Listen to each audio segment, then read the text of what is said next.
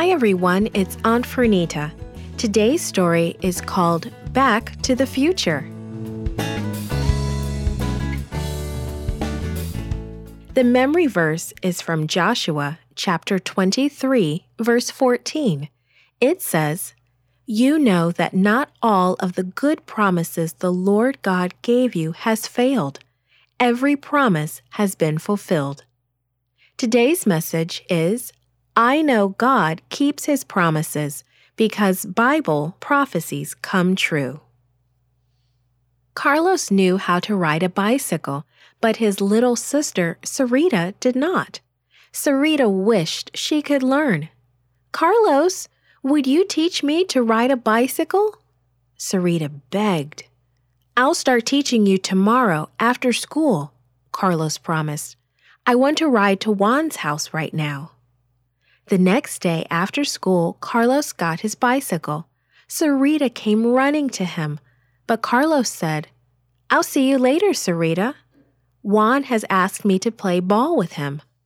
Sarita started to cry and said, "But you promised to teach me after school today."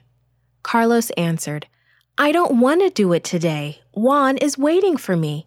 And he rode away. Did Carlos keep his promise? God never breaks His promises.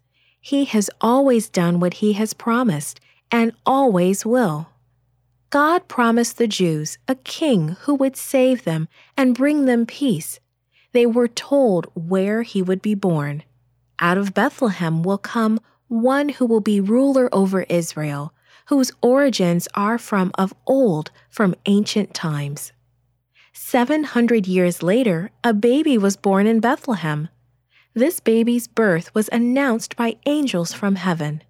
He was Emmanuel, which means God with us, and He would save His people from their sins. God keeps His promises. Micah the prophet said that the promised ruler would shepherd His flock. His greatness would reach to the ends of the earth. That was an exciting promise because the Jews had been treated like servants for many years. Sure enough, when Jesus grew up, He called Himself the Good Shepherd, who lays down His life for His sheep. God keeps His promises. And Jesus did lay down His life for the sins of everyone in the world. God promised more about Jesus through the prophets. Jesus would suffer and die to save His people from their sins. Isaiah also wrote that Jesus was familiar with suffering. He was crushed for our iniquities. By His wounds we are healed.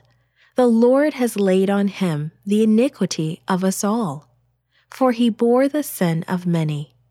Yes, Jesus really did die to save you and me. God keeps His promises. One Sabbath after Jesus had been living here on earth and was grown up, He was in the synagogue.